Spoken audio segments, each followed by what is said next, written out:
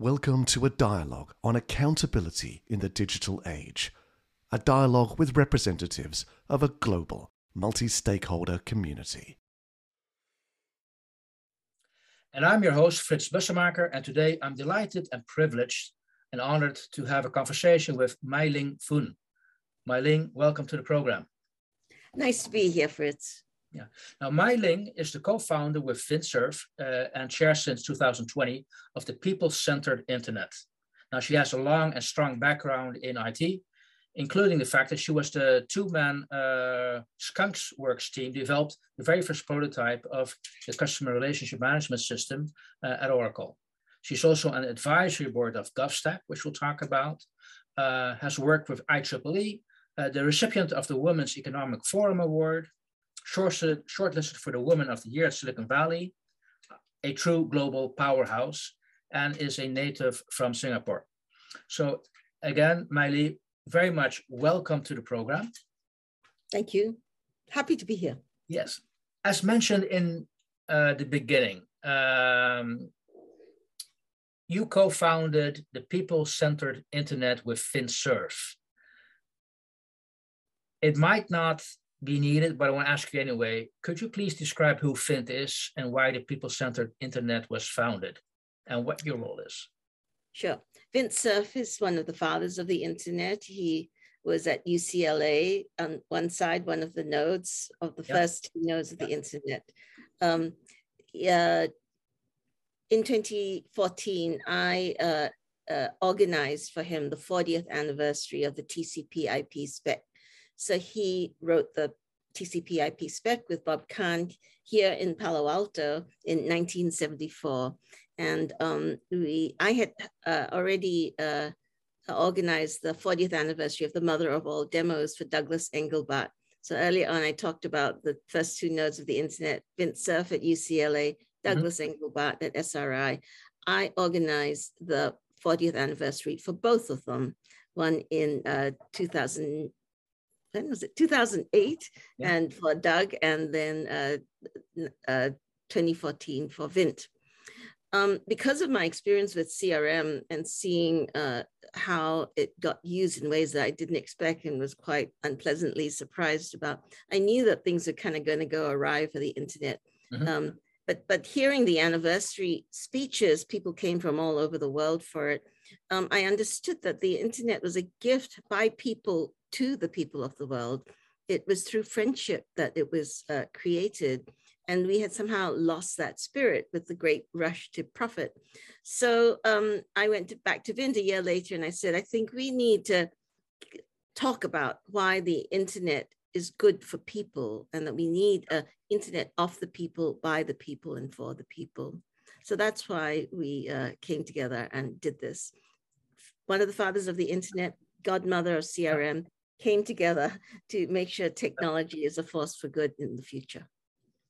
That's quite impressive. And I just realized that, Mai-Ling, that can you think of another industry with such a global impact, the internet, CRM systems, where you can still talk to its creators, where they can help steer and grow with what they developed and help steer in the right direction? I mean, Tim Berners-Lee is doing the same thing with the Web Foundation and his contract for the web. So it's amazing that we can still get you guys to come and help steer it in the right direction. Well, it's because it's grown so fast, right? That we're still alive to do it. You know, and so I would actually say on another industry, I would like you to think back to electricity. That in fact, when Thomas Edison, Westinghouse, and Tesla were really talking about how electricity could go to the masses, they were really fearful that in fact, only people who could afford electrical generators could have electricity. And the idea of electrical utilities came about so that everybody could have access. And that effort is still going on because not everybody in the world has access to electricity. My hope is through our efforts, the founders can still influence this so that everyone can benefit. We can have participation by all in the internet, not just in the consuming of it, but in the producing and innovation that can come and be enabled by connecting each other. Okay. Now, today, more or less 50% of the people on this planet are online.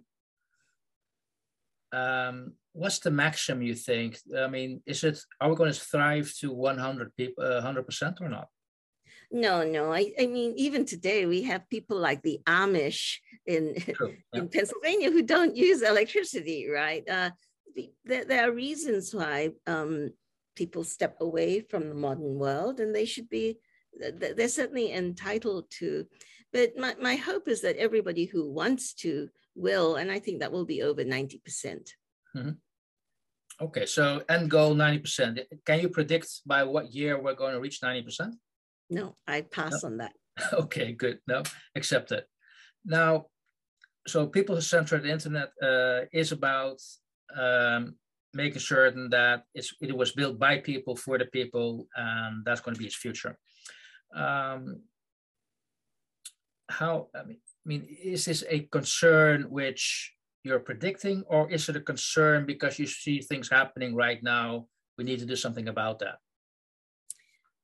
In a way, I think that where the internet is that we have unleashed tremendous power, and the kind of philosophical, historical reflection about how do we harness this power in a sustainable way has not had a chance to catch up. Think about fire. Fire, when humanity began to use it, in fact, probably burned up a lot of people and houses, right? A lot of things got burned, but eventually the guardrails were in so that we could harness fire, and down to kind of using steam for transportation and so on. So I think we need to expect that the historical trajectory of the internet will go perhaps a little more accelerated than that of fire or electricity, but it has to go through a natural evolution. I would say right now, the internet has helped us to build the idea of a house, but I think it's the house of straw. And what I want is to have the house of bricks. And the house of bricks is much more robust. I was an assembler programmer in the 70s, and I know how software came about. There are lots of bugs in software, but the wider world has really not been exposed to actually how fragile software is. There's a cartoon circulating this year about a whole big machine, and it depends on a small piston that is maintained by somebody in Nebraska, and nobody knows what they do, and they could fire that person and the whole thing could fall down. Unfortunately, for those of us in the software industry, this is the secret that we know, but there's not a lot of talking about it, because the actual response has to be the construction of far more robust software.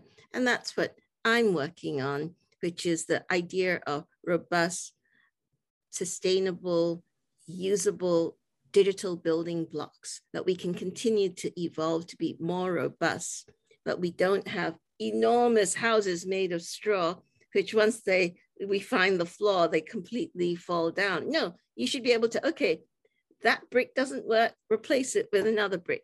I think open source software has a big role to play in this. Okay, because you're already alluding maybe to an answer of a question I haven't asked yet, because when you use the metaphor of a straw house and it's going to be replaced by a brick house, so we skip the wooden house in the middle, you are actually rebuilding a completely new house. So is your argument that for the future, to have a much more sustainable internet, we have to rebuild it rather than repair it? No, I think that for humans, the important thing is the idea of the house. Okay. And the idea of the house doesn't collapse. What we can do is allow ideas of the house to evolve naturally in different cultural milieus, that we have globalization, but if we try to impose the American style housing on every country in the world, that clearly won't work because of costs, inappropriateness, not having the right kitchen, not having the right size. So many things are not fitting a global version of a house. But our mental version of a house, a home where people can nurture their young and look after their elders and bring their friends in, that is something that crosses cultures. And that's the ideas that we need to hold together so that we get software that fits. So even no matter where you're building a house, you might have bricks. Well, okay, so let's have reusable bricks. Let's have reusable windows. They might be of different sizes or shapes for different cultures, but having them means that we can be much better in creating good windows, good bricks. Good bricks. Okay, I'm going to, because you're talking about your work for GovStack at the moment. A very important chapter, but I want to finish the people-centered internet chapter right now, because I've read one of the quotes: digital technology are bringing about disruption and innovations and a profound social institutional changes. To realize the digital divide for all, we need complementary policies. I'll stop there. We need complementary policies. Can you give me an example of complementary policies, and complementary to what? Oh, complementary to our hopes and dreams as humans, about the lives we want to lead. Right now, humans have just been considered buying instruments, right? We're being advertised to go buy. We want to, we need to think about what we want in our lives. And what we want is something that's complementary, that allows us to connect, to thrive, connect, to flourish. So that's the work that I see that it lies ahead. Have I answered it enough, or do you want to go a little bit deeper? Maybe one spade deeper, if I may. But I'm trying to figure out how we can execute on this. Who needs to be at the table? So it's okay to point somebody needs to do this. Oh gosh, no, you know, we're really talking about when the internet began, you couldn't point to anyone. Someone needs to do this, right? Yeah. Let me just go a little bit into the history of the internet, because I think that will be helpful for you to understand where I'm coming from. While DARPA, the Defense Advanced Research Agency, funded the TCP/IP spec, the spread of the internet didn't happen because of defense.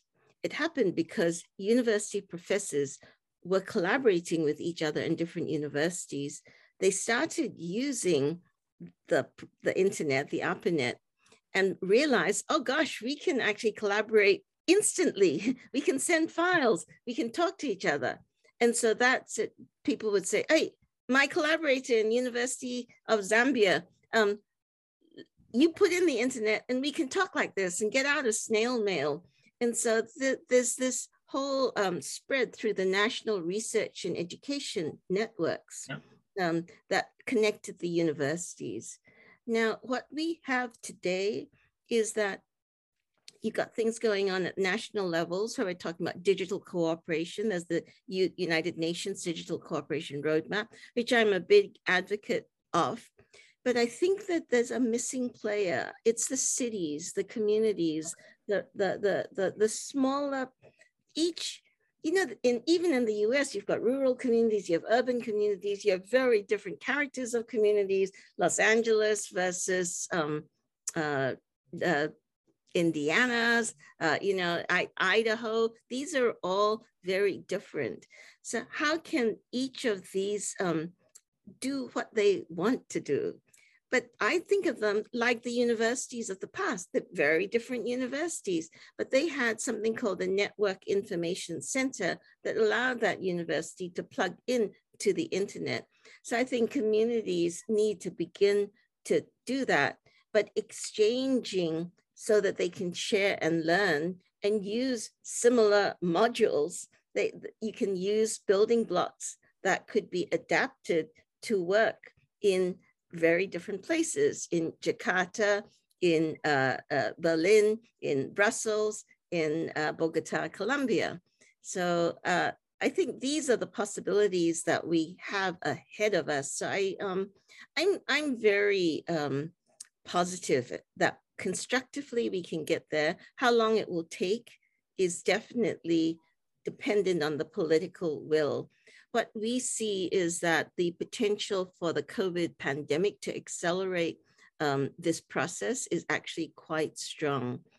Many countries are facing the need to restart their economies post-pandemic.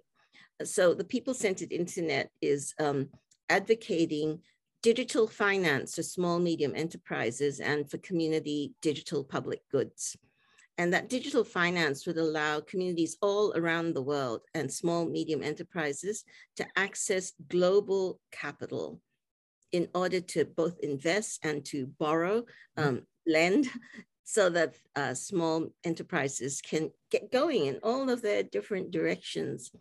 But what the complementary policies are, we should make sure that it is trustworthy, sustainable, inclusive, that we don't fund things. In Romania, there's a ransomware startup village. Well, no, we don't want to have global finance help fund ransomware startups, even though they're probably extremely well paying. And that's the distinction that I make, is that we need to have ways to look at accountability for the SMEs and whoever's borrowing, because with digital, we in fact can do conditional issue of the funds. And if you in fact start to kind of go and take on your ransomware business division, we want to say you're no longer eligible to continue. Your credit line is cut. So we have ways in which we can use accountability to build a better world. And this is so important now. You know, with the COP26, people want to do something. I believe that digital technology can help us get there, but it requires complementary government regulatory policy, but private sector initiatives that are looking at the world in this new kind of way. True. It's so the government should get a table, international institutes, the vendors, NGOs. Anybody else we're missing? The science community? Oh, absolutely, the science community. So I'm very involved with EU Africa Science. Okay. I helped to convene the United Nations Science Summit in the 75th anniversary and the 76th this year.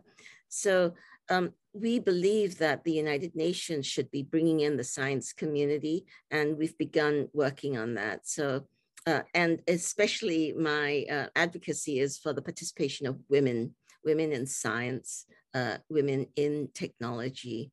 So I am working with the ITU on the gender mainstreaming initiative with the ITU.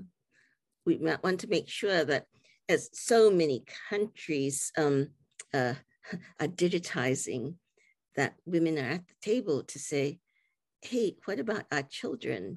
Hey, what about home care? What about how do we keep going when we're the unpaid caregivers and we're not even, the work that we're doing isn't even counted or recognized? What if we digitize only the formal economy and not the informal economy? What does that do to us as humanity? I think these are very difficult questions that have to be confronted, and having women at the table will allow us to solve it incrementally rather than wait until we get into this big disaster, which is kind of happening with the birth rate going down in so many countries. If you keep treating women as expendable, they will stop having babies. Good point. So is this an advocate when you take a more inclusive approach, make it more diverse? Am I hearing you say that that's also going to help solve the accountability question? There's a brilliant new book called The Diversity Bonus, which is saying that by having teams that are cognitively diverse, we end up with better solutions. And it was recommended by Satya Nadella. So I'm really pleased that he brought it to my attention. That I think that the diversity bonus is what we need in order to face the challenges of globalization and challenges that connectivity is bringing. And that's what we are saying at the People-Centered Internet. It's not an unalloyed good. It's like fire. It can burn us up. But we have to do the things that we need to do, put in the guardrails so that we can use it for the good that it can do. That's a great objective. I fully support that. That's also why the Institute for Accountability was set up, is to raise that awareness. We need to think about accountability by design almost, because we need to realize what the impact is.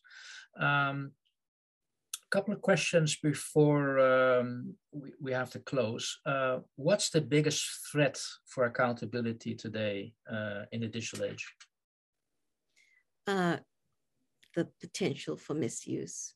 Potential for misuse. I'm going to tell a story, and it's very personal.